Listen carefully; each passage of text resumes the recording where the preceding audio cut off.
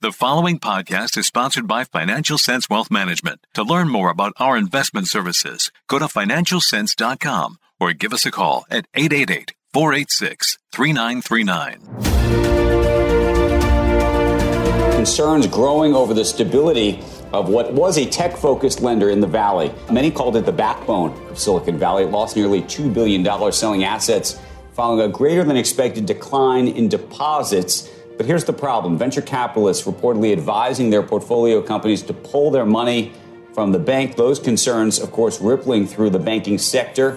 The KBW Bank Index posted its biggest drop since the pandemic. Regional banks hit hard as well. You're looking at those stocks this morning. We're going to discuss this right now because of the potential for contagion risk.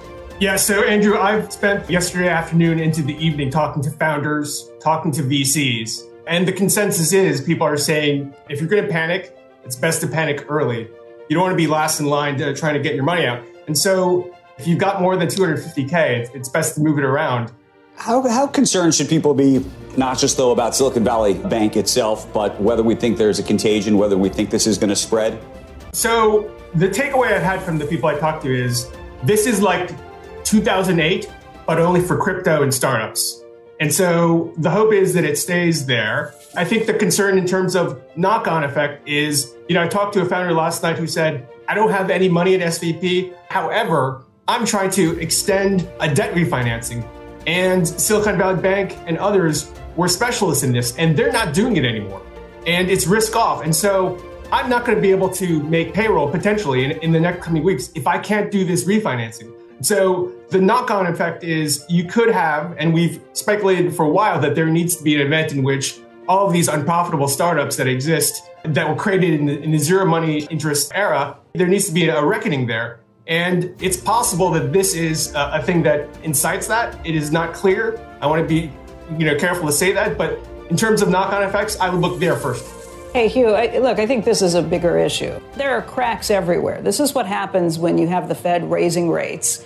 You have liquidity getting drawn in, and it's probably not surprising that one of the places that this would be an issue would either be a crypto bank or a bank that specializes in tech startups that are having problems getting money elsewhere, so they need their money back. But I do think there's a bigger problem that this is highlighting. And if you look at any of the big banks yesterday that were down 7.8%. You're looking week-to-date numbers here. Citigroup down 8% for the week-to-date. Bank of America down 11%. Wells Fargo down by 13%. JP Morgan was down significantly. Schwab was down 11 or 12% yesterday. And it's because a lot of these banks hold something, it's an accounting rule that says these banks can hold bonds and not mark them mark to market. They can mark them hold to maturity, which is fine. If you plan on holding some of these bonds that you've been holding all along to maturity, you can do that. And those are your best plans, that you're holding all these bonds to maturity. But if you have customers who want their money back, you can't hold them to maturity. You have to sell them, and in some cases at a very big loss, because bond prices have been collapsing this year as the Fed has raised interest rates. I think that's when you look at some of the bigger banks, what the concern is. People are just digging through. And this may be a case of sell now, ask questions later. But people are digging through, looking for these hold to maturity sort of situations where the accounting numbers are valuing the bonds at a much higher level than they'd be worth if you were forced to sell them today. This is the Financial Sense News Hour. Now, here's the Financial Sense News team. More turbulence in the markets this week as regulators shut down a Silicon Valley bank after the bank run doomed the tech-focused lenders' plans to raise fresh capital. FDIC took control of the bank and its deposits. This is the first canary in the coal mine. Is starting to sing of more financial disruptions ahead as the Fed continues its relentless rate hike cycle. In other news, the administration proposed its fiscal 2024 budget with massive new spending that will raise the national debt by $19 trillion by the end of the decade, along with a $4.7 trillion massive tax increase that would impact everyone from individuals to corporations. Thoughts of another financial crisis emerging sent stock prices reeling this week. Hi, everyone. I'm Jim Poplava, and welcome to the Financial Sense News Hour. My technician this week is David Keller from Stock Charts. Dave sees more uncertainty and volatility for the markets as the Fed drives the market narrative. Dave loves the setup for gold and is bullish on the precious metal. Dave will be followed by an in-depth interview with Simon Michaud as we discuss the return of peak oil and resource scarcity this decade. Finally, another discussion of smart macro with Chris Sheridan and Chris Paplava. But first, let's find out the stories that moved the markets this week with Ryan Paplava. Ryan? This week, there were two key events that influenced the financial markets. The first was Fed Chairman Powell's semi-annual monetary policy report before the Committee on Banking, Housing, and Urban Affairs on Tuesday and Wednesday. The second catalyst was the dual announcement that Silvergate Capital is liquidating Silvergate Bank, and Silicon Valley Bank had quickly moved from trying to raise funds to becoming controlled by the Federal Deposit Insurance Corporation as a failed bank, which is roughly about $175 billion in customer deposits, according to the New York Times. The bank is currently working to negotiate a sale. The company was halted from trading in the wake of the news. And of course, we also got a lot of employment data this week that investors were happy to see because the JOLTS report showed fewer job openings, unemployment claims rose, and the jobs report came in well below January's surge. But these economic events largely took a backseat to the other two stories. So let's talk about Powell's testimony and question and answer with the Banking Committee, which started on Tuesday and ended on Wednesday. The financial markets were largely influenced by his opening testimony. The key focus was on Powell's mention of strong economic data announced in February, and that the terminal rate will likely be higher than December's estimates with the month's FOMC projections, and that the Fed could step up rate increases if necessary. So let's tune in to hear what he had to say on it. Although inflation has been moderating in recent months, the process of getting inflation back down to 2% has a long way to go and is likely to be bumpy. As I mentioned, the latest economic data have come in stronger than expected, which suggests that the ultimate level of interest rates is likely to be higher than previously anticipated. If a totality of the data were to indicate that faster tightening is warranted, we'd be prepared to increase the pace of rate hikes. Restoring price stability will likely require that we maintain a restrictive stance of monetary policy for some time. In the questions and answers section of the discussion, Powell acknowledged that the economic data thus far doesn't suggest the Fed has over-tightened and that the Fed has more work to do. Hopefully this won't go down as the equivalent of Bernanke's subprime comments in 2007 that it was likely to be contained. The reaction to his open remarks was immediate. The CME FedWatch tool, which helps track Fed funds futures contracts, saw the probability of a 50 basis point hike this month rise from 31.4% Monday to 70.5% Tuesday after Powell's comments. The two-year Treasury yield rose from 4.85% before the open to 4.96%, and the 10-year yield rose from 3.93% before the open to 4%. Stocks sold off as well, with the S&P 500 sectors down between 1% for consumer staples to as high as 2.5% for the financial sector. The second catalyst this week that sent new shocks through the market was the dual news that Silvergate Capital was liquidating Silvergate Bank, and SVB Financial moved from trying to raise funds Thursday to falling under the control of the FDIC as the largest failed bank since 2008.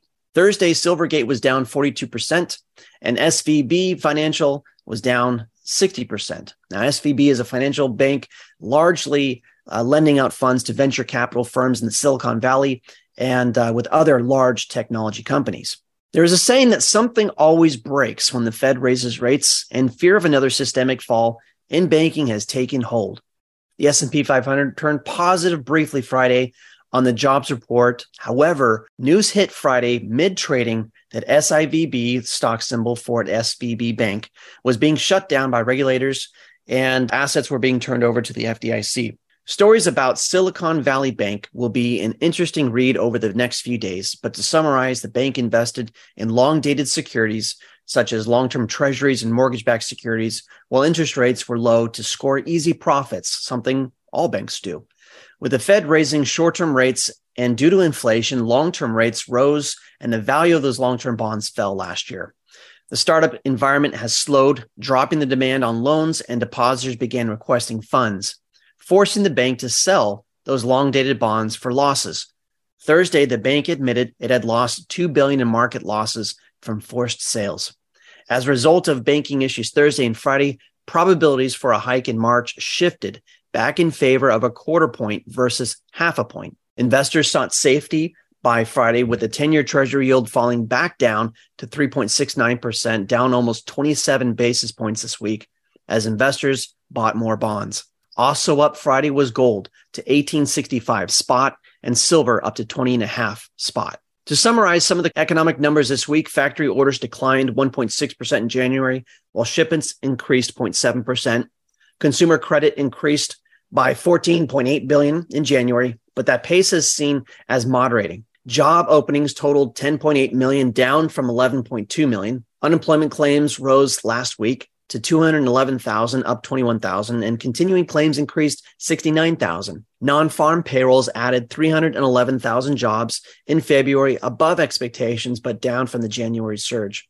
Unemployment rate rose from 3.4% to 3.6%, and hourly earnings came in softer. The 3-month annualized average dropped from 4.6% in January to 3.6% in February. Overall, the employment data showed a softening in the labor market, which came as a boon for stock investors and shifted sentiment towards a 50 basis point hike in combination with the banking issues this week. So, hawkish Fed comments from Powell right before a major banking news event, with Silvergate Capital liquidating Silvergate Bank and the shuttering of Silicon Valley Bank, were two major catalysts this week, with employment data showing a slight softening to relieve concerns the Fed may need to increase its pace of rate hikes back to 0.5 point. So up next, David Keller, this week's guest technician. Just a few quarters after you made the 2022 panic cycle call on our show, Russia invaded Ukraine and all hell broke loose in Europe. Then when we spoke with you just a couple months after the war began, this was in April of last year, so April of 2022, you believed that this was likely, the Russia-Ukraine war was likely setting us up for World War III, and that this year, in 2023, as we were speaking today, is when the war would possibly begin to take on a more international turn. Are you still expecting things to move in that direction? Unfortunately, yes. What I've come to understand is that if you know a war is going to start, you move your money. So the computer's picking up the capital flows. And what we're looking at here going into April in particular, April is a very important turning point. To listen to this full interview, in addition to gaining access to all of our premium content airing during the week, go to financialsense.com and hit the subscribe button. At Financial Sense Wealth Management, we are committed to helping you build, maintain, and preserve your wealth. Contact us today to find out about our comprehensive financial planning and asset management services. Whether you're planning for retirement, taxes, putting together an estate plan, or need assistance in managing a 401k, Financial Sense Wealth Management is here to help. Give us a call to speak with one of our certified financial planners or wealth advisors at 888-486-3939 or go to financialsense.com and hit where it says Contact Us. Advisory services offered through Financial Sense Advisors, Inc., a registered investment advisor. Securities offered through Financial Sense Securities, Inc., member FINRA SIPC. Both companies doing business as Financial Sense Wealth Management. Well, the market did not like Powell's testimony before Congress this week, hinting that interest rates could be going much higher. What does this mean for the markets? Let's find out. Joining us on the program is Dave Keller. He's Chief Market Strategist at Stock Charts. And what's your take on what the charts are telling you now? It's so interesting. I mean, if you look at a chart of the S&P 500 and look at where we're at right now, as you implied, May of last year, we were right about at the same level. We were talking about, breaking 4,000 to the downside, what that might mean and downside targets beyond that. It's amazing that with all of how much we've learned, I feel like, and how much has happened since then, we really directionally haven't gone anywhere. Now, having said that, it's been a bumpy ride for a lot of investors, certainly as themes have sort of come and gone. I would say at the beginning of 2023, it in a lot of ways was what I call a change of character. You had a lot of signs of distribution going into October of last year. The fourth quarter, you started to see signs of encouragement where, areas of the market that had been underperforming, and in particular, some areas like technology and some growth areas started to improve. That really accelerated at the beginning of this year. So January was really, and into February, sort of a growth-fueled expansion, and driven by, I would say, a renewed sense of optimism that the finish line of what the Fed has been doing was getting nearer and nearer. It's funny how this week, one interview from Fed Chairman Powell immediately changes the complexion of the market, as all of a sudden the finish line feels like it at least went higher or pushed a little further down the road. And speaking of that, what we've seen, at least at the beginning of the year, I'd like to hear your comments on last year. Energy was a strong performer. Technology was not. Healthcare, consumer staples, more of the defensive type things you would see if we were heading into recession. In January, that kind of flipped. The consumer staples have been in a decline. You saw energy pulling back, you saw healthcare pulling back, and then all of a sudden you saw this rally in technology. Do you think that's played out, or is there more to come? Well, so the number of things changed, right, at the beginning of this year. And we went from interest rates sort of pushing higher and higher through the course of, really most of 2022. That actually started in the end of 2021. You saw rates going higher, 10-year yield getting up to around 4.25% in October of last year.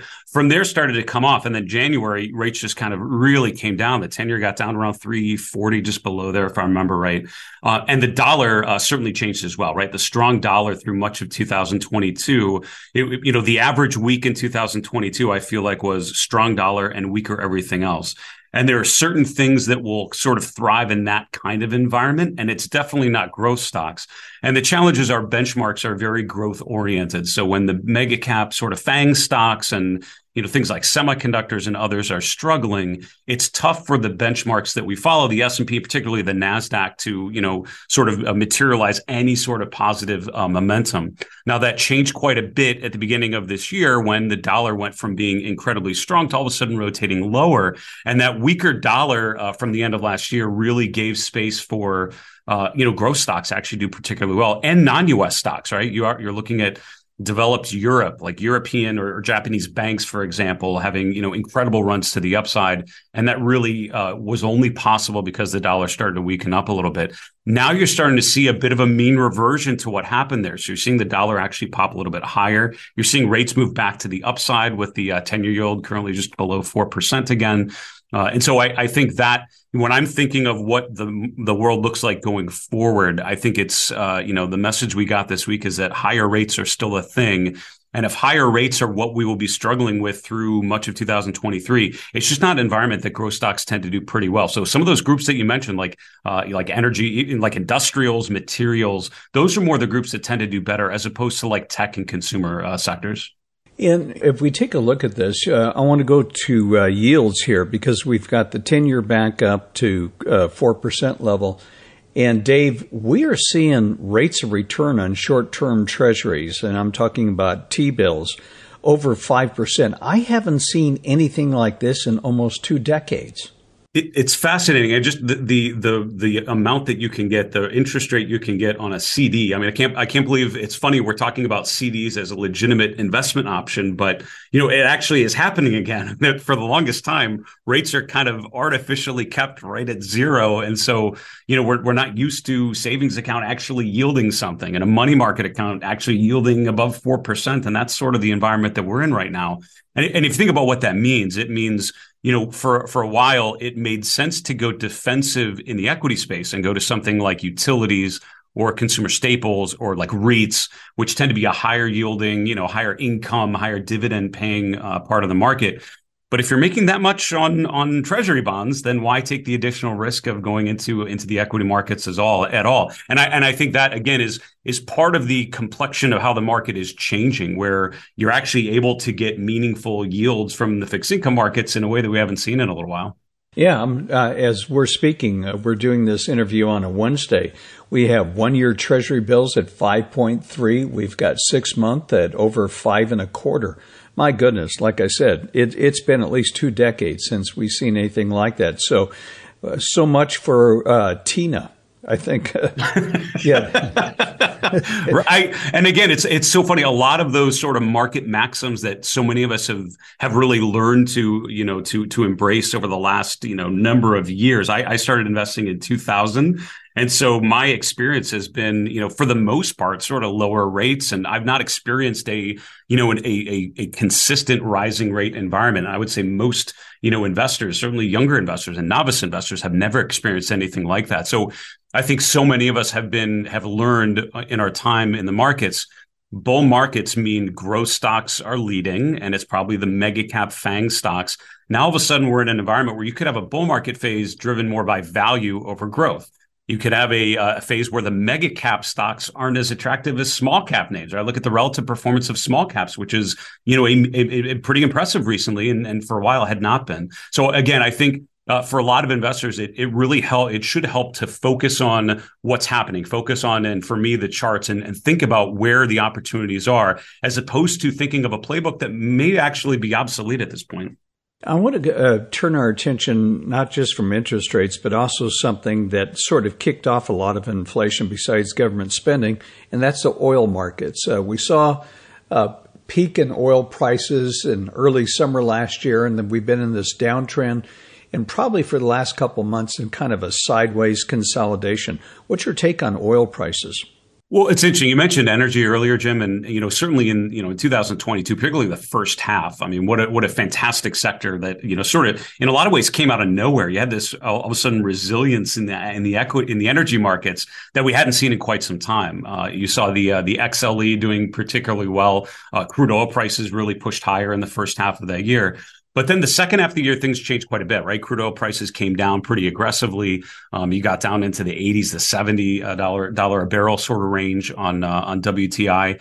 And as a result, the energy sector started to struggle quite a bit. For the last 6 months, oil prices have essentially been flat, right? They've sort of been chopping around. Crude oil bottomed out around $70 a barrel at the end of last year, and really not much above there. We're still sort of in the 70s. And so until you really see oil prices improve from here, I think it's tough to really think of energy as a decent bet timing wise. Having said that, if you buy into sort of the crude oil goes higher down the road thesis, which I think is totally fair, energy actually could be a really interesting play because it had been so strong and now has been showing some short-term weakness.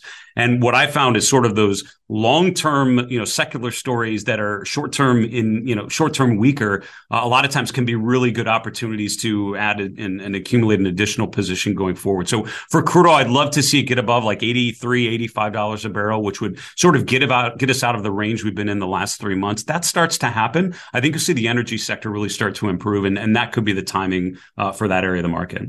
Let's move on to another commodity. Dave, if you would have told me we would see the highest inflation in over 4 decades, we would have the outbreak of a war, we would see a falling dollar, that gold would just basically go sideways and not do much of anything, I would have said no way. But that's what happened. So I know I was taught, certainly, Jim, that gold is the safe haven, right? So if things are uncertain, if it's inflation, right, that's sort of the security blanket for investors is go to gold. It's relatively stable, relatively inflation proof. You're going to sort of ride things out pretty well. And it just has not happened. I think a big part of that story, certainly in 2022, for much of that was a strong dollar. So the dollar so strong, things like gold and other commodities at times really struggled to make any upside movements. Gold actually popped up pretty well from the fourth quarter into the beginning of 2023.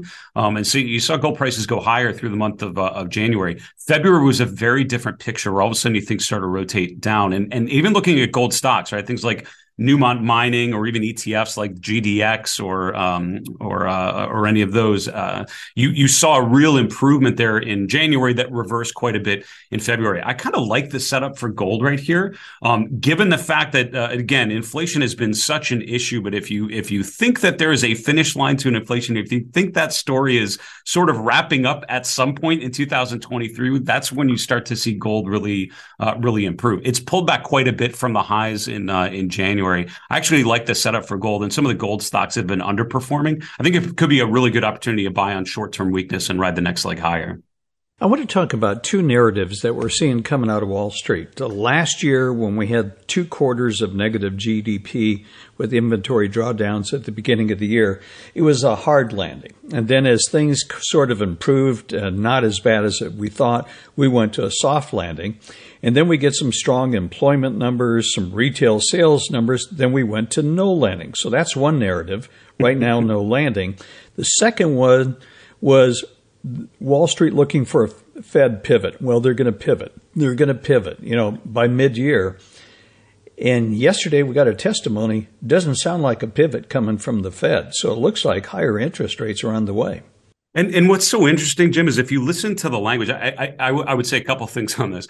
If you listen to the language that we've heard, not just from Powell, but from other Fed governors, I would probably generally describe it as fairly hawkish. My interpretation, and again, trying to think of the psychology, the behavior of the markets and of investors, you're hearing language, and I feel like what they are seeing is the market is incredibly resilient, and we're actually trying to slow things down. So we need to make sure that we tap the brakes and let people recognize that we're not done yet. And, it's still very data dependent. They've mentioned that a number of times, which means things could last, could be longer and rates could go higher than they're probably expected. Even with that narrative that we've seen, I think the markets have still gone up, and particularly growth areas in the market. Look at the NASDAQ and how it's run so much to the upside so far in 2023. So for me, there's that disconnect between what I think the Fed has been saying, what they've been implying, and certainly the trajectory of what we're seeing here. The market has been pricing in an incredibly soft landing, and to your point, almost like a no landing. Like this is just we're kind of back to a normal quote unquote bull market phase. And I think what we saw this week is the market actually in some ways sort of waking up and recognizing, okay, this Fed cycle is not, there's no defined end to it. And there's been a lot of optimism that has been priced in. It feels like the market's been leaning out a little too far in front of the skis. And that usually happens in this sort of environment. There's a sense of optimism baked in, and then there's a wake up call and the market comes back a little bit. The question, I think, is more going to be the sustainability of some sort of drawdown here. And generally speaking, I think the lows from October of last year probably end up being the lows for the cycle, which means rotating lower could present a good long-term opportunity as long as an investor you have a runway that's further enough away from today. Dave, has it struck you, given what happened to last year? I mean, I'm thinking of the 60-40 portfolios. The S&P was down 20%, bonds were down over 20%, the NASDAQ down over 30%. And yet I don't think we've seen that capitulation, that waterfall decline of passive index investors just throwing in the towel and said, I've had it, that's enough. That hasn't happened.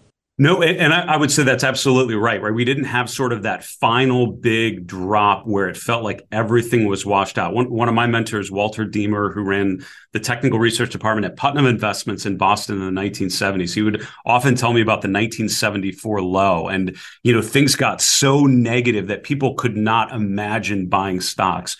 And that was when the bottom actually occurred, right? We've arguably certainly not seen that for this cycle, and that could be a cause for a concern. And that could mean that we may just be kicking the can down the road a little bit. The market certainly seems to be thinking that this Fed cycle that we're in is sort of done, and then the grand bull market continues. There's no guarantee for that, right? And there could be plenty of choppiness going forward, and we could be seeing a short-term rally over the course of the next 6 months that ends up setting up for a painful 2024. Those are all open questions, and for me, again, it's a reminder to focus on what the markets are telling us. And for me, the strength off of the October low, particularly the consistent rally that we've seen, not just in the growth areas of the market, but in other places like industrials, in semiconductors, in groups like that, caused me to be fairly confident that we're in a decent place. But the market rolls over, we break levels of support instead of holding those. I think the picture can change very, very quickly. And we've seen a little mini version of that this week for sure. So, Dave, given as we close here, what would you be doing as an investor, given what the charts are telling you? I think right now it's certainly an uncertain period. There are times when I feel like this challenge of analyzing the markets is more straightforward. 2021 seemed like a very straightforward bullish phase. You saw a lot of encouraging signs, a lot of strong breadth and sentiment conditions.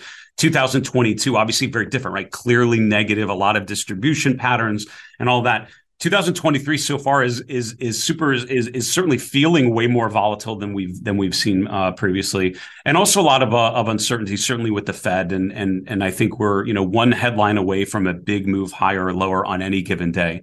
So having said that, it reminds me to sort of take a step back and think about the bigger picture. The reality is, despite what we're hearing from the Fed in a pre-election year, which is what we're in this year, the first 6 months actually tend to be pretty good.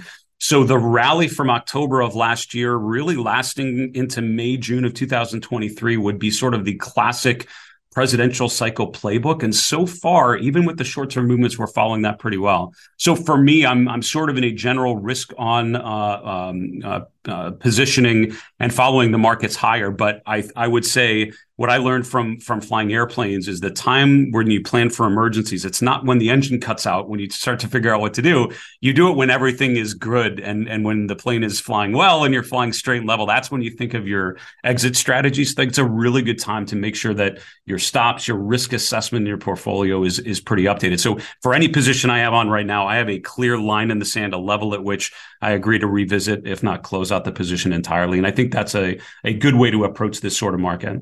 As we close, Dave, tell our listeners about stock charts. I love, one of my favorite parts of your website is your market summary page. I can go take a look at major indexes, major sectors, international markets, commodities, cryptos, international, everything you can think of all on one page. Thanks so much, Jim. And yeah, stockcharts.com, the goal is to provide 3 pillars for the modern investor, strong tools to help you understand what's happening in the market and really appreciate the signals that the markets provide back to you, right? What's working and what isn't. It's expert commentary from, John Murphy and Martin Pring, myself and others sort of, guiding you on what we've seen and what we've experienced. And it's education. I think that's there's a great opportunity for investors in that trading is as inexpensive as it's ever been. The access to information that the individual investors and advisors have now is unprecedented. But there's also a big gap, I feel like, between the tools we all have and the education that allows us to make good decisions and not just take action. And so I hope we're able to sort of provide those 3 things. I would tell you my favorite part right now is we have a page called the Dynamic Yield Curve, which actually shows you, going back for decades, how the market has evolved, looking at the S&P over time and actually looking at the shape of the yield curve. And if you think about the inverted yield curve now, what it means for recessionary periods and for bear market phases, that one page can really help you understand that relationship in greater detail. All right. Well, listen, Dave, it was great speaking with you and hope to talk to you once again. Take care, my friend. It's always a pleasure, Jim. Thanks so much. Here's the simple reality. Given the promises we've made to pensioners, our economies have no choice but to grow. Otherwise, we get into the cycle I just described where the pensions take up a bigger and bigger piece of GDP and ultimately your economy implodes. It's just not feasible. So we have to grow to pay our pension promises. Now, there's 2 ways an economy grows. The first is by adding workers.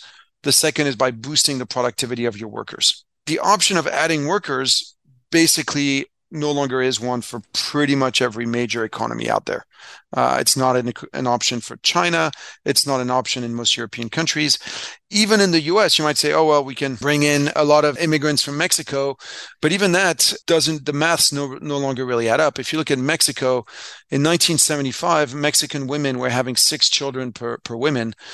Today, they're having less than 2. So if you can't grow your economy by adding workers, the only thing you can do is grow your economy by boosting the productivity of your workers. And, I think obviously robotics, automation, machinery is the obvious way you're going to boost the productivity of your workers. It's the only way out of our current predicament. To listen to this full interview, in addition to gaining access to all of our premium content airing during the week, go to financialsense.com and hit the subscribe button.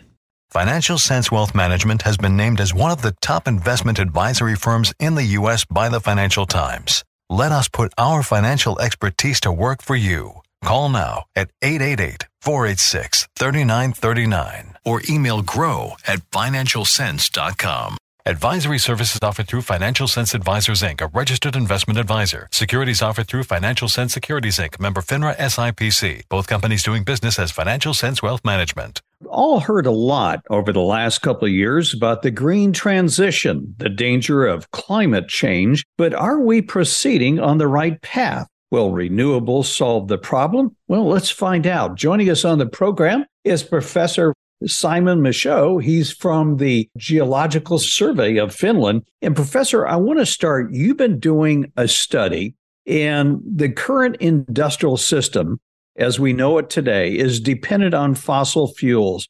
And especially, with fossil fuels, we have something called machines. Without fossil fuels, we wouldn't have these machines. But you're saying if we want to make this transition, if it's done properly and organized, would take 20 years. But that doesn't seem the way we're going right now. Explain. Okay, so my work is to show the policymakers, Europe in particular, but in fact all over the world, that their plans to phase out fossil fuels, they call the green transition, are not possible in their current form. They are untethered to reality, that they haven't done the basic math. This is not a question of whether we should phase out fossil fuels or not, whether it's climate change reasons or whether what you're talking about, resource depletion like peak oil. Oil in particular is becoming unreliable. So there's a fundamental misunderstanding of what oil actually does for us, what gas does for us, what coal does for us. And it's so ubiquitous that our policymakers just don't see it. They just don't see it, or haven't seen it until now. And the numbers I've put together is to actually sort of what would it take to replace the existing system around us now. I used 2018 as the year of the most current data that I could put together for the study. And what I showed was, first of all, what does fossil fuels do for us? And then as to substitute that with something not fossil fuels, the task is enormous, much, much larger than we thought. And it also became apparent is there's many aspects of phasing out fossil fuels that just haven't even been thought through. And the work I did was actually what I thought was pretty conservative. It doesn't actually include everything. And it's for the year 2018, which by 2050, we're going to be generating 4 times the electricity, or so the IEA would tell us. So, yes, and this is to show that if we were to go down this route, even if we had the minerals in the ground, which we don't, we're looking at many, many, many decades of work ahead of us if we were to do that. Now, we don't have the time, we don't have the money or the industrial capacity to actually produce all this stuff, mostly in China, but elsewhere as well. The capacity is just not there. And it turns out we don't have the minerals either. So the whole thing has to be rethought from the ground up. And that's the basic message. You talk about something, and I don't think people realize this. Coal is used by the industry to generate high temperature heat for manufacturing and smelting. Current renewable systems are unable to deliver such high temperatures in the quantities needed for much of the existing manufacturing requirements. So at this time, the phase out of fossil fuels, this is going to impact manufacturing. How do you make these big things? I even think of automobile manufacturers. And at the same time, there's another statistic I'd love to hear you comment, because I'm a big believer in peak oil. 81% of existing oil fields are in decline, 5 to 7% a year in depletion. As you point out, many of these oil fields were discovered in the 60s, 70s. If you take a look at last year, it was probably the lowest discovery rate that we've seen. But here's the one I want to ask you. Peak oil could be in our past. We won't know until November 23rd or 2023. What happens in November 2023? Right. So there's a couple of things to unpack there. Okay, coal is where we do all our manufacturing. For example, to make a solar panel, we're going to get a silicon wafer. We've got to heat the silicon, metallurgical grade silicon, up to 2,200 degrees Celsius.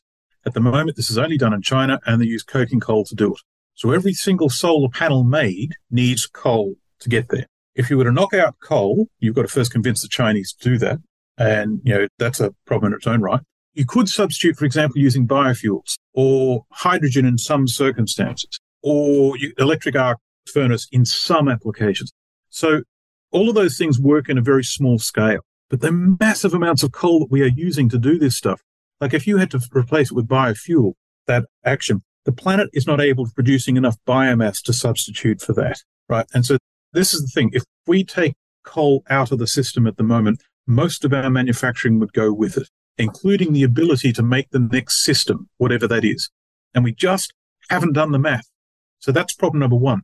So peak oil, it turns out I was reading about peak oil 20 years ago, and back in the day, it was actually much simpler. So we've actually got Matthew Simmons, who I admired greatly, I was listening to one of his podcasts, and he was saying the complexity of the system, the best way to see peak oil, if you can call it, is if you're in the rear vision mirror. If you have like a peak of, say, let's say 2018, you have to wait 5 years in case someone comes up with a new deposit. Someone pulls a rabbit out of the hat. He said 5 years and then you can call it. So if peak oil was November 2018, we should wait until November 23. And what that means is in that time, all the conventional oil fields that sit under everything else are declining. That was a study done by HSBC, the bank, in 2016 on numbers from 2015. So those numbers are now, 8 years old. And so the decline rate might be even faster now. So what are we saying there? Right. So when we actually sort of pass the 5-year mark, past the peak, then we can sort of say, guys, that probably was peak oil. However, it's become more complicated. Art Berman from Labyrinth Consulting Services have put together a very nice piece of work to show that total liquids is on its way to coming back and almost beating that record in 2018. But total liquids includes biofuels. It also includes gasoline made from gas. 48% of the gasoline coming out of the United States is now made from gas. So what we are doing is we are supplanting the oil industry with the gas industry. And this is dumb because, well, it's not very bright because the energy efficiency of doing so, oil is much more calorifically dense than gas, right? So we're building in an efficiency, a structural inefficiency into the system. What it means, though, it looks like oil is declining, and it is declining steadily since November 2018, but that's crude oil. So the gas thing to make gasoline doesn't help it with diesel and doesn't help it with bunker fuel. So what I'm saying is what we call peak oil has evolved. It's become more complicated and there's more things involved in it. Just as much trouble. If you remember the old Hirsch report by, Bob Hirsch, he was saying that once we actually found the actual solution to replace oil, it will take us 20 years to implement it, right? And really, ideally, we should have done this 20 years ago. We didn't. So the fact is that it is peak oil in 2018, or is it next year, or whatever? It's around now. So we're in just as much trouble. And what does that mean for everything? Yeah, I read late Matt Simmons was a friend of mine, and I remember speaking with Matt in his research papers when he came out with Twilight in the Desert. And one of the things that we've seen that's always struck me is Saudi oil reserves at 260 billion barrels are the same today as they were in 1988. Yet they produced all this oil, but their reserves never go down. And I don't think they're capable of hitting the numbers that they say they can. They can produce 12 or 13 million barrels. I don't believe it. I've never seen it. So in a report I released in 2019 called Oil from a CRM Perspective, it's on my website. It's on the GDK server as well.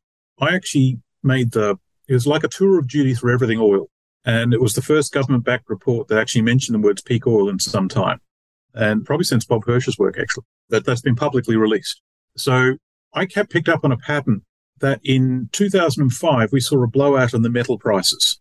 And it was January 2005. And it blew everything out. And the mining industry in Australia was, what's going on here? We don't know. So what was January 2005? Well, that also happened to be when oil production plateaued. So when you actually unpack that and you look at, well, the Saudi Arabians were the swing producers at the time. Okay. So what I found when I did a bit of digging, their rig count had gone through the roof. They had brought on more and more rigs, drilling oil both onshore and offshore, something like 146% increase in rig count. But in that window, they actually contracted 4.6% in oil production. So in other words, demand kept going up. The Saudis were told, we need you to increase oil production. They couldn't. The Saudis couldn't. They hadn't. And so now since then, they've been sweating their deposit and they've been pressurizing their deposits with water and extracting things at a faster rate. And it means they're not getting the most out of their reserves, but it does mean they can increase production artificially. So I think that blowout started in the oil industry because the Saudis couldn't raise oil production for a short period of time. That put the system under such strain. 3 years later, it caused the global financial crisis. And I used the oil price as a temporal marker for the start of that. Now we fix it with quantitative easing and later horizontal drilling, which brought oil back in the tight oil sector. So oil, money, global financial crisis, the industrial system, they're all linked. And this all happened 18 years ago now. So it's now. These conversations are not theoretical anymore. You know, you bring up something I just read, and I'd like to get your views whether these are accurate or not. Non-OPEC oil production peaked in 2005, 2006, and I just read that OPEC oil production peaked in 2016. It's down about 4 million barrels from where it was then. And the concept that also hits me here in something you bring up is energy return on investment, a concept that Professor Charles Hall raised. Charlie Hall. Yeah. So they're getting less oil and it's costing more to get what it is, whether they're going offshore or whatever they're doing. And if you take a look at applying that concept to renewables, the renewables don't stack up in terms of the same return on energy produced to make that. So you have to be careful with the EROI ratio. It's a great idea. I love Charlie's work. He has really contributed something extraordinary, useful, but there's no agreement on what goes into the calculation of the energy return on energy invested ratio. I would like to see someone reinvent it from the ground up, and they would use some extra terms in the fundamentals of it. But what you conceptually said is correct. Now, the problem is, how do you make sure that you're comparing apples with apples? Solar panels, well, how much energy do they put out versus how much energy to put in? Like, did you actually make the solar panel? Did you install it? What about the infrastructure around it? Are you including things like life cycle analysis? Then how do you manage intermittent supply? If you've got a big system, right, and you're no longer using fossil fuels to balance that system, it has to be self-sufficient. Now you're talking about a battery bank or some other form of power storage. If you include that, it goes negative very quickly. So then you've got to go, well, if we're going to conclude the construction of materials, then you've got to go back to the oil system and say, well, how do we get the oil? And so the refineries, you include the construction of the refineries. What about the construction of the wellhead that's actually out to sea? And then do you include exploration? It becomes very complicated and messy. And so I use the energy return on energy invested as a blunt tool for comparison. But until we can actually sort of get something more sophisticated to do direct comparisons, like I would like to see Charlie come back and collaborate with others to actually make a new tool. But yes, in conceptual terms, the effort you put into renewables compared to what you get out is so much less than fossil fuels at the moment. And not only that, is what you get out is far less flexible.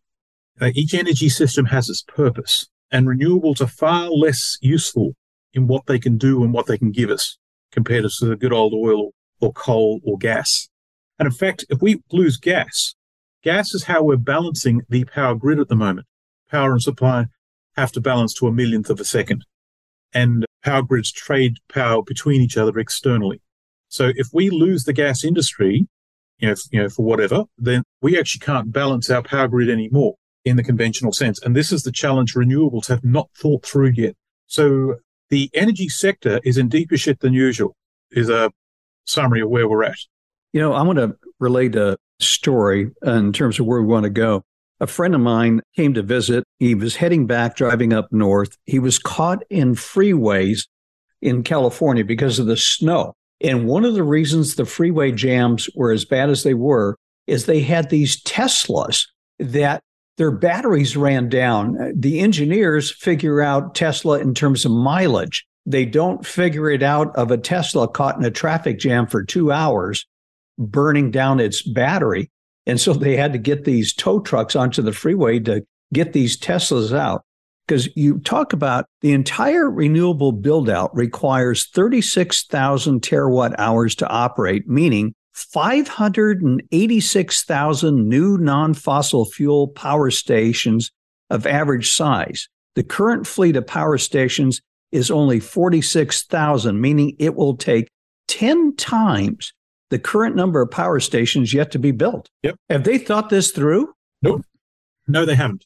That's the simple answer. So the numbers have gone up. Every time I put something out there, someone gives me a flaming on Twitter.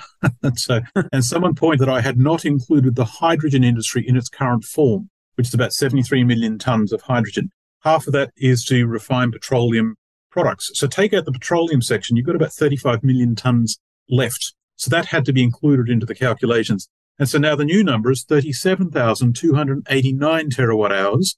And now we need 607,000 new power stations. Right. And why so many? So a coal-fired power station has availability of 92%. That is 92% of the time it's producing power, and the rest of the time it's down for maintenance. That's about what nuclear is too. Pretty good. So when I did some stats from the Global Energy Observatory, I worked out what did all the power systems actually do, not what they promised and not what they theoretically might do, but what did they actually do? And so I found that wind was producing power 24.9% of the calendar year in 2018. But get this, solar was at 11.4%. They were producing power, this is on average, with the average system, across in the global context, everything reported, 11.4% of the time. Right. So to replace a single coal-fired power station, because, you'll have a power station operating most of the time, but if you replace it with solar panels, you have to understand that you're vulnerable to the weather and the day-night cycle. And so you've got assets standing idle most of the time, and there's not a damn thing you can do about it. So if you wanted to deliver 1,000 terawatt hours of power to your power grid per year, you could either use 142 average coal-fired power stations or 30,266 average solar panel arrays of average size. So we're talking about a massive telescoping there. Now, to build a coal-fired power stations is a fairly big asset. So it's a fairly large asset, and solar panels systems tend to be smaller. But the permitting involved, the materials involved are much more exotic. The land it takes up is much more. The infrastructure is much, much more. It's just like an entirely different system. And our policymakers, when I first came to Europe, and this is what really pissed me off, I came to Europe out of a mining crash in Australia, and lots of good people were going to the wall. Companies were going down. There just wasn't the capital to keep them going. So I get to Europe, and there's a lot of arm waving and a lot of talk in these meetings. And they're throwing around numbers in the billions for research. I'd never seen so much money. But there was no macro-scale industrial reform plan to phase out fossil fuels, not to the point where we need infrastructure of these solar panels, these wind turbines, this infrastructure. We're going to have a phase-out of gas and coal systems right across Europe. None of that existed. There were no numbers. There wasn't even the numbers of how many cars there were in the global transport fleet. So if you don't know that, how do you know how many batteries you need? And so they were running on ideology and the fact that fossil fuels was running things in the background and everything was fine. And it was really quite disheartening. And so I went away and thought about it. How do I communicate what I'm seeing? And in a form that it can't be ignored. So the answer was get to the point where you can make some recommendations of how many wind turbines and solar panels and EVs you will need. And the other thing that we've seen with EVs, I have a friend that lives up in Calgary, and he says his Tesla during the winter doesn't get more than 35 to 40 miles. In cold weather, they don't work that well. So what that means is we're still learning to use this technology. And there's a lot of things that we've got to do to work out what to do. So we've got to scale back our assumptions, and we've got to scale back our planned industrial actions, what we think we're going to do. And so there's a learning curve in front of us. Have you explained, or what has been the reaction as you've revealed these statistics on what's needed, what we have, and what's going to be needed to make this transition? Because one of the things that really struck me is renewables are heavily required metals. And you talked about copper, serious shortfall, nickel, shortfall, lithium, shortfall, cobalt, shortfall, graphite, shortfall, vanadium, huge shortfall. So how are we going to make this transition when we basically right now don't have the metals to do it? Right. So what that means is our planned transition is not going to happen. As I like to say, when I put the graph up, it says, this is a crap plan. You guys got to make a better one. It is true. So you haven't done the numbers, right? And we just haven't have the availability. So we can't bring on more commodities very easily, right? Certainly not on the scale that we need. So it's not going to happen. We can't expand the industrial capacity to smelt and the metals, in the Chinese capacity system, or manufacture the stuff, even if we had the raw material supply to do so. So we can't expand our technology. We can't expand the commodities very easily. What the smart money is the one thing that can change very easily is us. And so what I see happening is we're going to move into an era of scarcity where there'll be like a fairly sharp contraction on the functioning of the transport grid. And that's going to have two pressures. First of all, petroleum products are going to become inelastic and expensive and unreliable. And then replacement systems like hydrogen fuel cells and electric vehicles won't be as common as we would like, and they'll be unavailable on the market. Remembering while this is happening is also when we're going to be dealing with a currency reset, saturation of debt and the consequences. I believe we are seeing the very early stages of hyperinflation, but that's another discussion around this. So I can see a situation where we're going to be put in a very difficult situation, and humanity will be required to grow up, step up, and deal with a very difficult situation. And there's a whole series of problem solving around that. So we will contract our footprint, not because we choose to, but because our ability to operate will contract. I don't think politicians really see this, because I take my own state of California. We shut down one nuclear power plant. The other one will be shut down in 2030. We're shutting down coal plants. Now they want to get rid of natural gas. By 2035, you can't have a gasoline engine car sold in California. So that means you're going to have EVs. All these mandates that these politicians are issuing have not completely been thought through. I'll take it further, actually. So not only have they not been thought through, but if you go up to orbit and you look down on the human system and you say, well, hang on, because not only are they not thought through, but it's like they never intended to do it. They keep putting it off. And so humanity collectively has been walked to the edge of the pier. It's fine, everything's under control. Stay at your post, use your credit card, it's all good. And some of us are now starting to ask the hard questions around, well, who's going to do this? If you're going to knock out fossil fuel power plants, like if you're going to shut stuff down in California, okay, what are you replacing it with? And no, seriously, what are you replacing it with? And you ask them these questions, the answer is, well, we haven't planned anything. That's a worry, because you can't just shut them down and start them up again. These sorts of things take planning. And when I presented this work last year to 91 different organizations all over the world, right, they were all shocked. They're unprepared for what they saw. No one was able to refute what I was presenting, because I was actually using their own data. And so all the trouble and the pushback has actually happened on Twitter. No one does it to my face. So, and the third thing they asked was, well, what do we do? Because they themselves hadn't actually even, like I said, they hadn't actually done the planning. But Finland, for example, has committed to be carbon neutral by 2035, and that all vehicles sold will be electric. And so they make these statements, these all-encompassing blanket statements, without really thinking through what that means. And so I think they're going to say that the law of unintended consequences, at the very least, is, oh, we meant well, but all of a sudden certain capability is just not available in the market anymore. And a lot of them were policy decisions, and a lot of them were decisions they didn't make to keep things going. They didn't do maintenance. They didn't keep things operating. They didn't understand what the gas industry really does for society, or what coal does for society, or what are the consequences of starting a trade war with the one nation that makes everything and we are absolutely dependent upon. We should have developed our own capability first if we were going to go down that path, but we didn't. So the consequences of the left hand not knowing what the right hand's doing, well, we've got away with it so far, but there'll come a point when the consequences of our decisions will come home to roost. And how long do you think it is before we get to, as you talked about, peak oil 23 in November? That would be that 5-year window period of time, because we're starting to see, and here's something also I want to add to that. The problem when we get to this point, printing money by the government is not going to solve this. You actually have to have raw materials. You have to have a system or a thought process that leads you through this transition. Just printing a whole bunch of money in debt like we're doing now. And I agree with you on the hyperinflation and the currency crisis, because I put it in perspective. In the U.S., it took 43 presidents in 250 years to accumulate $9.5 trillion of debt.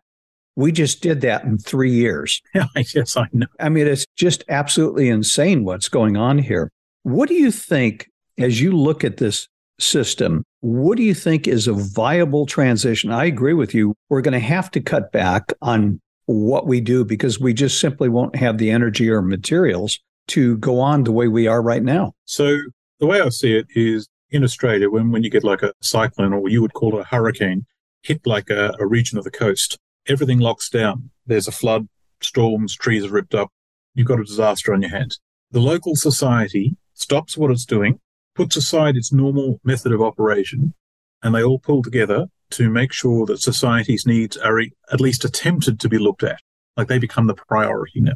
And our thinking is very different. I can see once we get to these points where the way it will work is systems will just check out. They'll just fragment or stop working. We might get a bit of warning, maybe not. And so as they do, then it'll be, what did James Cutler call it? The long emergency. It'll be one damn thing after another. And we're already trying to hold the whole system together with chewing gum and positive thinking. In that environment, some people will understand that the system is not necessarily in a short-term slump. It's actually fragmenting. So in that environment where we're trying to do the best we can in an emergency context, we've got to understand that really, actually, this is the new normal. And within that environment, we've got to develop a new method of operation. And we will see human innovation, but also some flamboyantly stupid behavior as well. And we're all just going to have to solve on the fly. And it's going to be, the word disgraceful comes to mind, but it's all messy. Probably it's going to be very messy. And we're going to be shocked that some certain systems just break down. And little things that we hadn't even considered will all of a sudden have big consequences. And in that environment, we'll have to learn to make do, and it will most certainly be on a much, much smaller scale than what we're seeing at the moment. Yeah, I think this transition, and I think in the next couple of years, it's going to come more to the forefront. We're seeing it. My own state, we're having more power outs. They're predicting more power outs this summer. And at first, they seem like inconveniences. But when they happen on a repetitive basis, and we see them occurring not just in California, New York, and other places, hopefully this will get the attention of some people in Washington or in Brussels. So I also think that the people who will step up to lead this, like who's going to do it? And so I went away and thought about this. From a biological point of view, the size and complexity of an organism is dictated by the amount of energy that goes into it. And this is just a biological system.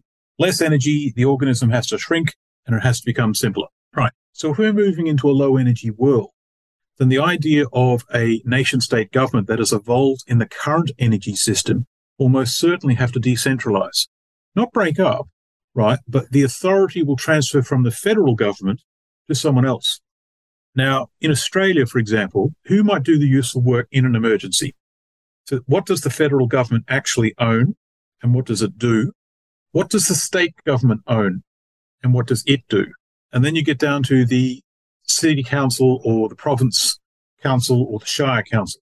So the city council, shire council, or province, that sort of area, they're the ones that own the schools, the hospitals, the waste transfer stations.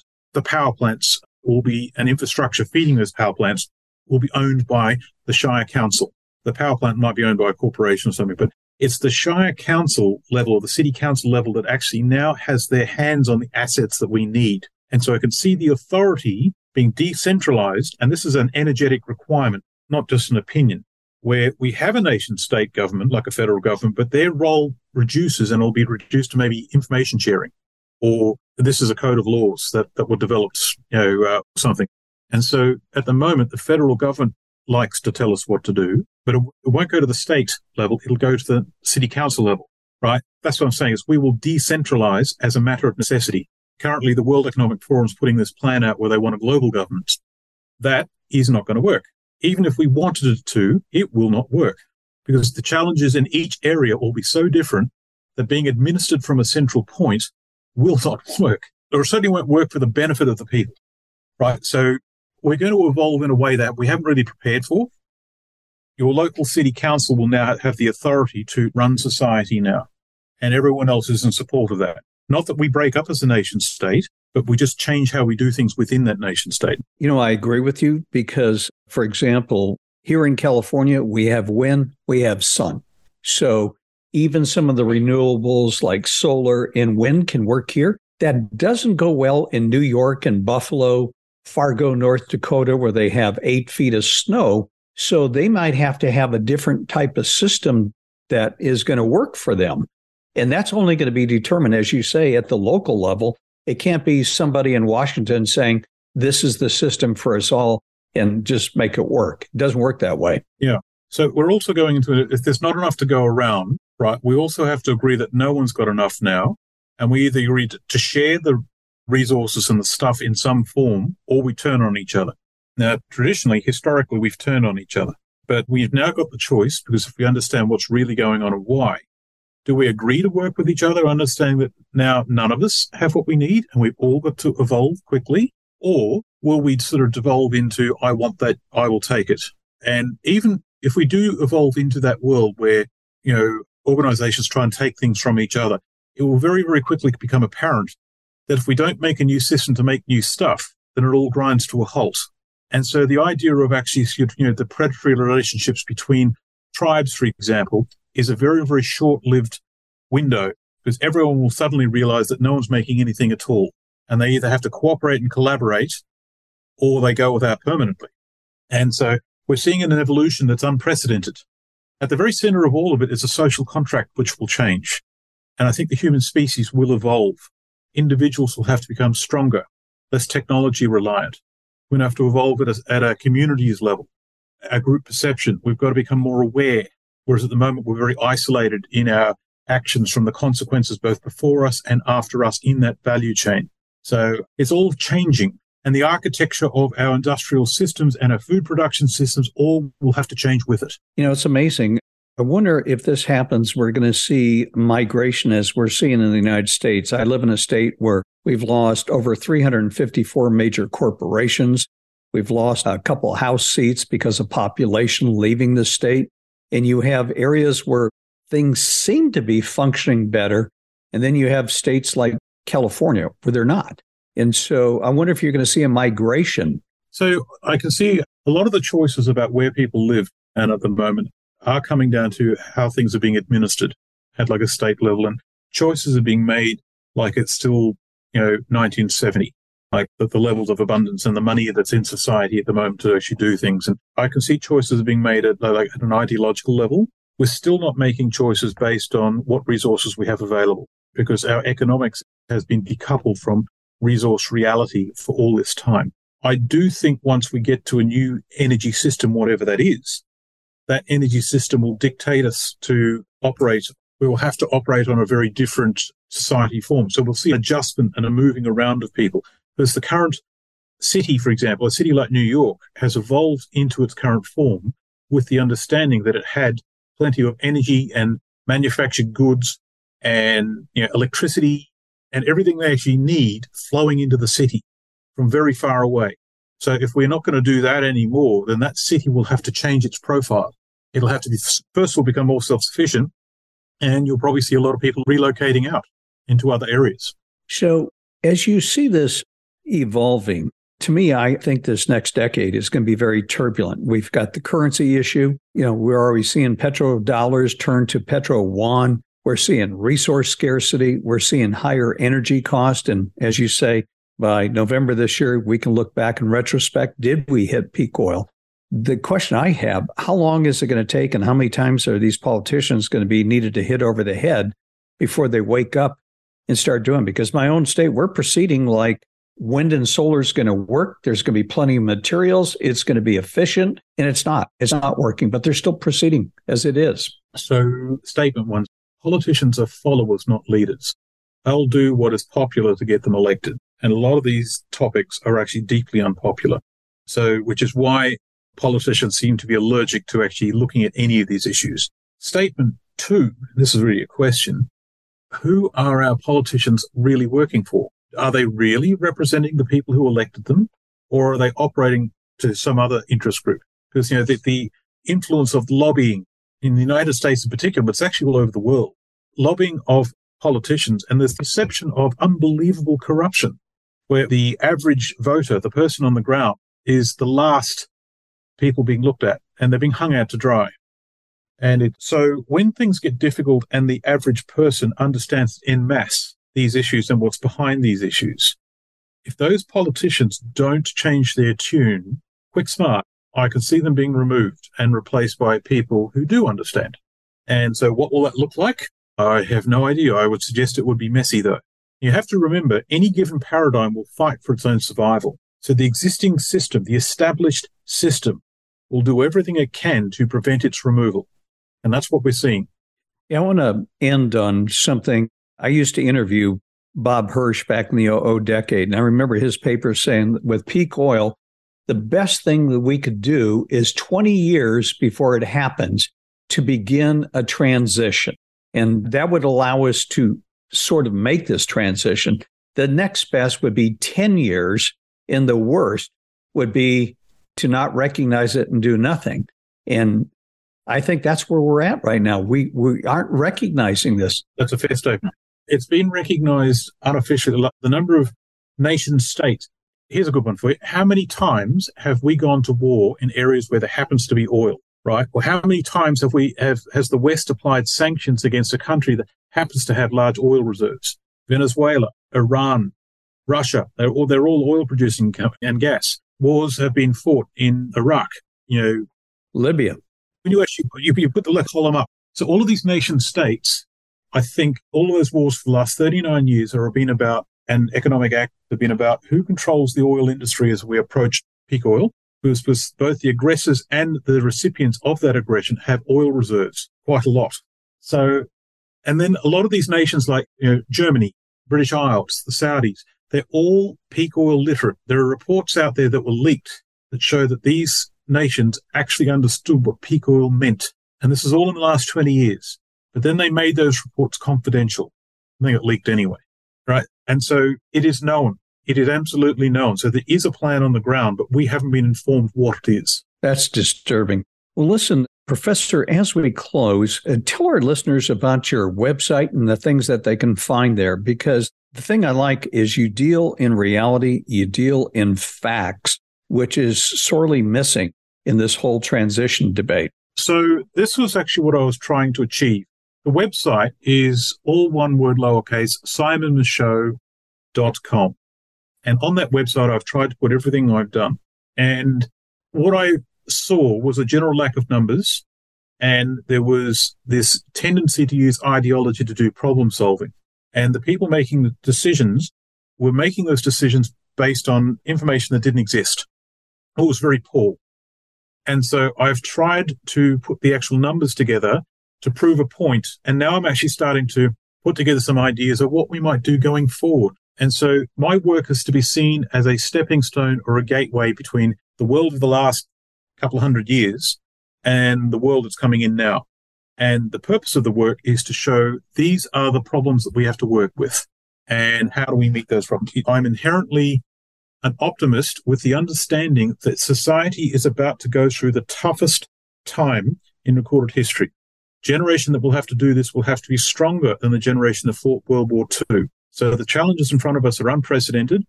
And society at the moment, you could argue that we're the most unprepared emotionally, but we will rise to the occasion. The people who will step forward to lead us, to actually lead us through this, are probably not our currently elected officials. They'll be other people. Who they are? No idea. We'll see when we get there. But once we actually get through this, right, and we actually meet these problems, society on the other side will have to be reality-based, whereas at the moment we're illusion-based. And that has to be a step forward. So while we're about to go through a very difficult period, the prize is a genuinely reality-based, more self-aware and stronger society on the other side of this transition. And that's how I would talk to people. Well, I like that optimistic comment. Now, for our listeners, I just want to give out your website and the way it's spelled. It's Simon, S-I-M-O-N, Michaud, M-I-C-H-A-U-X, all one word, simonmichaud.com. And we've been speaking with Professor Simon. And I want to thank you for joining us. And thank goodness, Simon, there are people like you out there that are raising these issues and the facts to alert people. Thank you. There's actually quite a few of us. I'm not alone. Yeah, I know. We've had quite a few of them on this. One of the gentlemen we have on the show is Robert Bryce, and he recommended you very highly. Yeah, there's quite a few people that are actually pretty good. And so it is happening. The transition is happening. Well, we'll end on that optimistic note. Thank you so much with being generous of your time, and I hope to talk to you again. Joining us on our Smart Macro segment, as always, is our CIO of Financial Sense Wealth Management, Chris Paplava. So, Chris, late last month, in February, you posted a video warning that you thought we were likely to see a big turn in the markets for this month in March. This week was pretty ugly. I know there's a lot of fears around continued Fed rate hikes, some of the comments around Jay Powell, and collateral damage that we may now be seeing in the banking and financial sector from that. So tell us, what is your assessment of what we saw happen this week? And does this basically align with some of the things that you were discussing late last month that you expected to happen? Well, my premise ever since October, and this has been the message we've been giving to clients, was that the rally off the October lows was nothing more than a bear market rally. And given that's my opinion, at some point, if I'm correct, we would be rolling over. Going into March, we've had a pretty big run. The market was getting overbought, and I was starting to see some cracks in terms of breadth, where there's fewer stocks above their 50-day moving average. The market, to me, looked a little bit weak. And then also, the Fed was still and is still raising interest rates. And, a saying on Wall Street is the Fed raises rates until something breaks. Well, that's the one thing a lot of people are saying was, what's broken? What's been the first casualty of the Fed's rate cycle? We didn't have anything. Some people thought FTX last year, but to me, that was more just a reduction in liquidity, not really I would say the first casualty, because the Fed didn't really even start raising rates. I mean, I think that was a little bit early in the tightening cycle.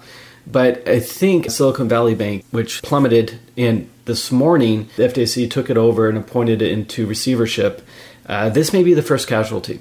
And it almost, Chris, reminds me of, I think in 2007, there was a couple of Morgan Stanley hedge funds that blew up that were involved with subprime. And everyone thought, oh, that's nothing. It's just a one-off event. And then obviously the economy continued to worsen, and the tightening and loss in liquidity began to spread into other healthier areas that then became sick. And I think this could go down very similar to that, where this could be like those, hedge funds that blew up, but the big and real pain didn't occur till a little bit later. So as Warren Buffett says, it's only when the tide goes out you see who's been swimming naked. And those who are swimming naked obviously aren't prepared. They've mismanaged their finances. And I read an article by Cameron Kreis, who writes the Macro Man column we've had on the show, and he does really good work. And what Cameron Kreis was pointing out was basically how risky Silicon Valley Bank is compared to, let's say, a larger, well-run company like JP Morgan. And essentially what we were seeing in Silicon Valley Bank was its customers were beginning to pull its deposits. And as of this morning, before it went into receivership, it had about 7.5% in cash and short-term investments relative to its outstanding deposits. So that's only a fraction of what's there. So when depositors are pulling funds, they obviously need to be able to meet that, and they do so usually with short-term investments. Now, contrast that to JP Morgan. When you look at how much JP Morgan has in cash and short-term investments, it has about 48% of cash and short-term investments relative to its deposits. So it's almost a 1-to-2 ratio. So that's really well capitalized. You could have a massive run on the bank in terms of JP Morgan, and they would have ample liquidity to be able to meet those needs. It wouldn't have to be forced selling of other securities that it has. So obviously it was a more levered, riskier bank, but that's what happens when Fed raises rates. Those who are most levered, the most aggressive, are going to be the first casualties. And Cameron Kreis says, as of right now, given how well capitalized U.S. banks are, this doesn't appear to be a complete financial meltdown like 2008. He likened it more to Orange County going into bankruptcy in 94 or 1995. So, definitely some pain, but not a more, systemic crisis, given how more well capitalized banks are to the present.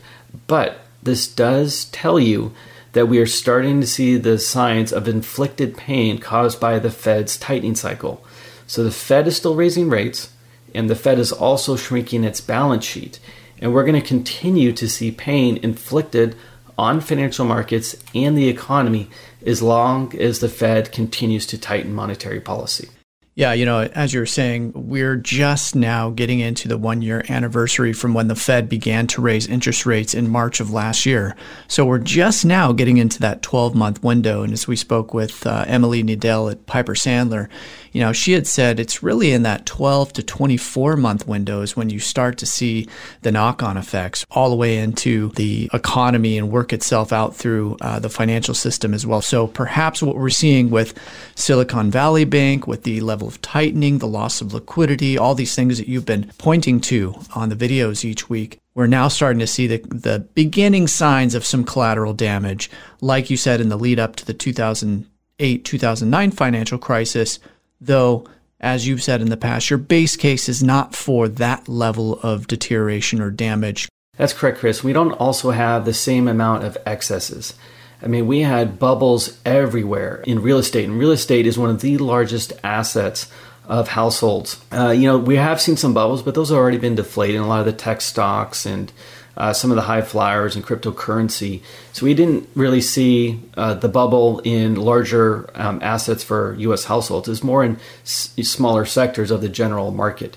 So that's why I don't think we're going to have a complete meltdown. However, I do think, Chris, we're going to continue to have weakness in financial markets and that we're likely to see financial markets continue to head lower. And that was kind of one of the things I talked about, Chris, on Monday in our weekly investment meeting, was the pain that rising interest rates were causing. And we're going to have pain no matter what, especially for the government.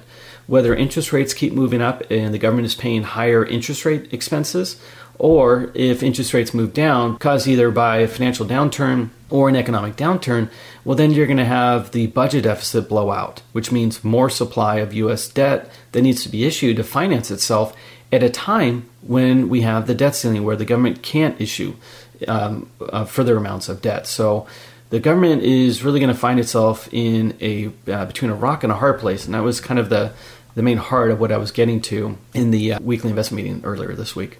So as you've been saying on our show, we are defensively positioned. We've been talking about how we've been moving into short-term treasuries where we're earning, around 5%. So, that's a decent yield while we're expecting this market turbulence to play itself out. We don't think we're all the way through that. At this point, what are some of the things that you're going to be keeping on your radar when it comes to how things may play out in the weeks and months ahead? I would say one of the biggest things I'm going to be watching is the flow of capital. And for example, one of the things I highlighted is when we look at the U.S. Treasury. The U.S. Treasury over the next 3 months will have more than $1 trillion of debt come due in each successive month. So we're talking over $3 trillion in debt over the next 3 months. And then for the remainder of the year, we have an additional $3 trillion of dollars that need to be refinanced. And so we're talking $6 trillion between now and the end of the year. And this debt that is coming due will be refinanced at significantly higher interest rates back when a lot of this debt was issued years ago when interest rates were below 1%. So we're going to continue to see the net interest expense for the U.S. government to continue to go up and strain its balance sheet. And what we're also likely to see, Chris, is when we look at the Federal Reserve, like other banks, the Fed has liabilities and the Fed has assets. And the assets the Fed holds are treasuries and mortgage-backed securities. And the bulk of these were accumulated in 2020 and 21 when rates were a lot lower. So we can assume that more than likely the Federal Reserve is earning less than 1% on its assets. Now, because it's a bank, it also has liabilities. Its liabilities are the repo facility as well as bank reserves, and the Fed pays interest on those liabilities. And right now, we have basically the federal funds rate quickly moving to 5%. So because the Fed is paying more in interest expense than it's earning in interest from its assets, it's basically in a negative operating position. And whenever the Fed had a profit above its operating costs, it remitted those earnings to the U.S. Treasury. So that actually helped to reduce the budget deficit. Now, the Fed has found itself in a hole, but it is a central bank, so it basically, I believe, looks at that as a negative asset that it will eventually, when it earns interest, reduce. However, commercial banks and regional banks like Silicon Valley Bank, they don't have that benefit. So with Silicon Valley Bank, I believe their net interest margin is negative, meaning how much they're earning on interest versus how much they're paying on interest. So when you're basically paying more than you're receiving, you're turning to a negative interest margin. And this is typically what happens when we have an inverted yield curve. An inverted yield curve is when short-term rates are higher than long-term rates. This is a problem for banks because They borrow in short term and they lend long term. So we are seeing what happens when the Fed raises interest rates and inverts the yield curve. Financial companies or banks begin to get squeezed. As they get squeezed, they slow down their lending. No bank is going to want to basically borrow at less than what it would lend to. And so you see a seizure basically in credit, where credit slows and the economy therefore slows. So as long as we have an inverted yield curve, which is the steepest since 1980, 81, I think we're going to continue to see bank lending slow down, and we're going to see more and more economic pain ahead. So, Chris, as we've been discussing now, since late 2021, we've been having a cautious view on the market for a wide variety of reasons.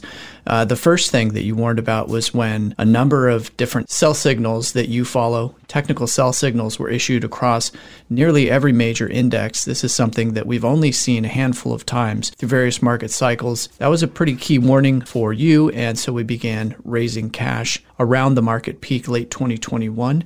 We've been largely holding to that view ever since. However, as you did discuss with our audience, during those October market lows, we did believe that we would see a bear market rally. We took advantage of that to deploy some cash and have since, as things started to top out earlier this year, move more defensively positioned. And as we've been saying on our show over the past few weeks at least, to park some of that cash into short-term treasuries where you're getting a good yield. So this is largely what we've been doing. And again, the message that we've been giving all along is that the Fed is raising interest rates. They're reducing their balance sheet, engaged in quantitative tightening. Banks are tightening up on lending, and the leading economic indicators are falling as well. All of this means further headwinds for the stock market, which is why we've held to this defensive and cautious position on the market since late 2021 and been holding to that. What are some of the other consequences of the Fed's tightening cycle that you think we'll see this year? You know, I have to give credit to Jim Bianco. I love when we're on the show. He's very astute, very sharp. One of the things he was commenting on literally a year ago was with the Fed raising interest rates and getting off of zero, is the problem is that commercial banks and regional banks were not likely to raise rates on deposits because of the amount of excess reserves that they had. They really didn't need to raise deposit rates to fight for consumers' deposits. And his hypothesis was that consumers would be rational, see the yields that they could get in the market in T-bills versus what banks were paying, and pull their deposits from the bank to earn a higher rate of interest. So that was a very good prescient call, because that's exactly what we saw.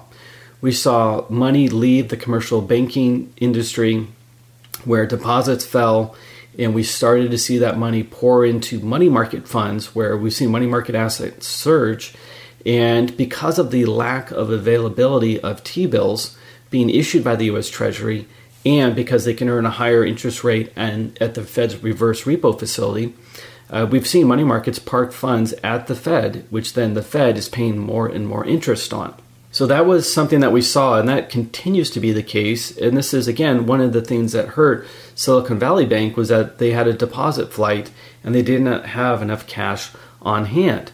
So when we look at banks, they're suffering for two reasons. One is some businesses are strapped for cash, or they do not want to tap the debt markets given how high interest rates are, and they're drawing down their cash deposits at banks. And when we look at consumers, we are seeing some signs that consumers are being strapped. For example, we're seeing a record low savings rate, and as that is being exhausted, we're then seeing rising credit card usage, which is not a healthy sign. Typically, credit card usage surges heading into recession as consumers lose their job and they turn to credit cards to get them through. Also, consumers are pulling bank deposits to invest in CDs and T-bills, earning nearly 5%. So we are seeing a pretty sizable reduction in the U.S. commercial bank total deposits. For example, when we look at where deposits stand right now versus a year ago, they're down about 2.5%. This is the biggest reduction in deposits ever in looking at U.S. commercial bank liabilities, which are deposits going back to the early 70s. Now, even during the financial crisis, bank deposits went up largely because consumers were either selling their homes, selling their stocks, selling their bonds, and putting it in the bank. In 2001 recession, we also saw commercial bank deposits rise. We also saw that during the 90-91 recession. So we are not supposedly in a recession right now, and yet we are seeing the largest decline in bank deposits ever. This is a serious issue, and because, as I was mentioning to you, example of JP Morgan, they've got roughly half of their deposits in cash. So, unless you're going to see JP Morgan lose half of its total deposits, they're fine. They're not going to be forced liquidators of assets. However, when we look at the commercial bank industry as a whole, with this sizable reduction in deposits, banks are selling their assets to meet those, whether that's cash assets or that's treasury holdings of T-bills or longer dated treasuries or agency securities. Commercial bank assets are falling because their deposits are falling. And when we look at commercial bank assets, they are lower now by 7% compared to last year. So we are seeing, in a sense, somewhat of forced selling to meet deposit outflows. And this could be a problem because particularly when commercial bank assets and deposits are falling, they don't have as much money to reinvest into areas. And one of the examples that commercial banks typically invest in are treasuries. So we have the U.S. Treasury right now needing to raise debt, as I mentioned, $3 trillion over the next 3 months, $3 trillion over the remainder months of the year. We're talking $6 trillion in debt. And we have the problem right now where we basically have the Fed is selling its treasury holdings, commercial banks are selling their treasury holdings, and foreigners are selling their treasury holdings as well to either stabilize their currency or for their own financing needs. It's really turning into a problem of an absence of buyers. So this could be a real problem for the U.S. Treasury if it falls short of finding buyers, and this could force the Fed to be buyer of last resort, similar to kind of what happened in the 2019 repo crisis, where the Fed had to step in and provide liquidity because of some dislocations in the market. Well, for all of you listening, I do want to encourage you, if you don't already, to watch these weekly investment videos that we post on YouTube and our website, where we go through a lot of the different charts and indicators that we're discussing today when it comes to liquidity, commercial bank lending, and how this all lines up with our view on the market and what we're doing here at Financial Sense Wealth Management. Chris, I do want to end on one last point because, we had a number of technicians come on in February when we saw the last market peak. That was the top of the bear market rally from those October lows. And, Tom McClellan in particular was saying that he thought we were going to roll over into this month. At this point, we have seen there was a lot of talk about a bullish golden cross where the 50-day moving average crosses above the longer-term 200-day moving average. Many people were pointing that to say that, it looks like we're in the beginning of a new bull market now. But with this week's trading action, the S&P 500 and a number of the other indices as well, have seen breaks back below that long-term 200-day moving average. Technically speaking, since I know you pay attention to technicals as well, what is your analysis of kind of the bullish golden cross, if we could see a failure of some sort, and just how you use that to gauge, downside risks? For me, I think one of the most important things to look at is the trend of the 200-day moving average. It's one of the easiest ways to determine bear or bull market. So, for example, if it's rising, most likely you're in a bull market. If it's falling, most likely you're in a bear. And when we look at the 200-day moving average, it was starting to flatten out a bit, but it's still heading down, in my opinion. And when you look at other areas of the market, for example, the NASDAQ 200-day is still downward sloping. But, probably the strongest area we've seen, Chris, is the small cap stocks where their 200-day moving average was flatlining. However, over the last several days to week, we've seen small caps actually show one of the worst performances. So that kind of is negating that. But the fact that they're all now below their 200-day moving average, that's quite a negative sign to me, Chris. And more than likely, we're heading down to the December lows in the market. For the S&P, that comes in around 3,775. And so that is probably going to be the next area of support to see how the market responds at that point. But overall, Chris, the one other negative thing to note is that the upward trend from the October lows. So if you connect the October lows to the December lows, that trend line has been broken to the downside by every major indice.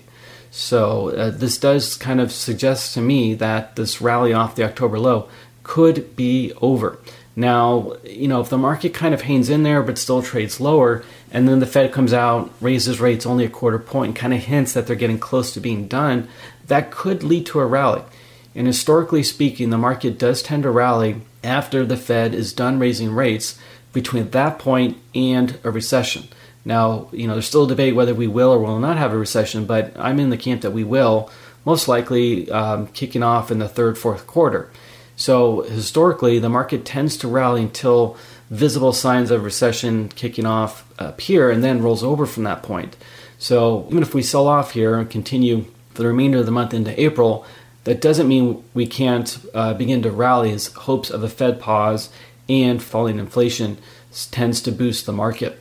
So I think overall, Chris, my best hunch is that we're going to be in a trading range between now and probably the next 2 to 3 months until we get into the early part of summer.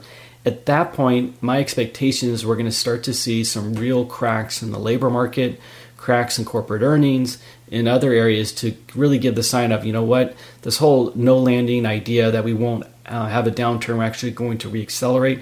I think that's going to be utterly debunked, and I think we will have a recession, and that will become apparent and send the market lower. But until you see, full-blown signs of a recession, I think the market will trade sideways. So in my opinion, I think the upside is fairly limited. I would not be chasing the market, even on dips like this where the market gets oversold. Our opinion, what we're doing for our clients is we're selling on rallies, anything that we want to sell to raise further cash. As of right now, we are at a minimum risk posture for our clients because mainly I think the upside is quite limited, and I think there's still a lot of downside ahead because I don't think we've even felt the full impact of the Fed's tightening cycle, which you mentioned at the opening. Typically, there's a 12 to 24 month lag from the Fed rate hike. The Fed is still raising rates. What does that tell you? That tells you that this hike that we're likely to get later this month, we will not feel the full impact of that until March of 2024.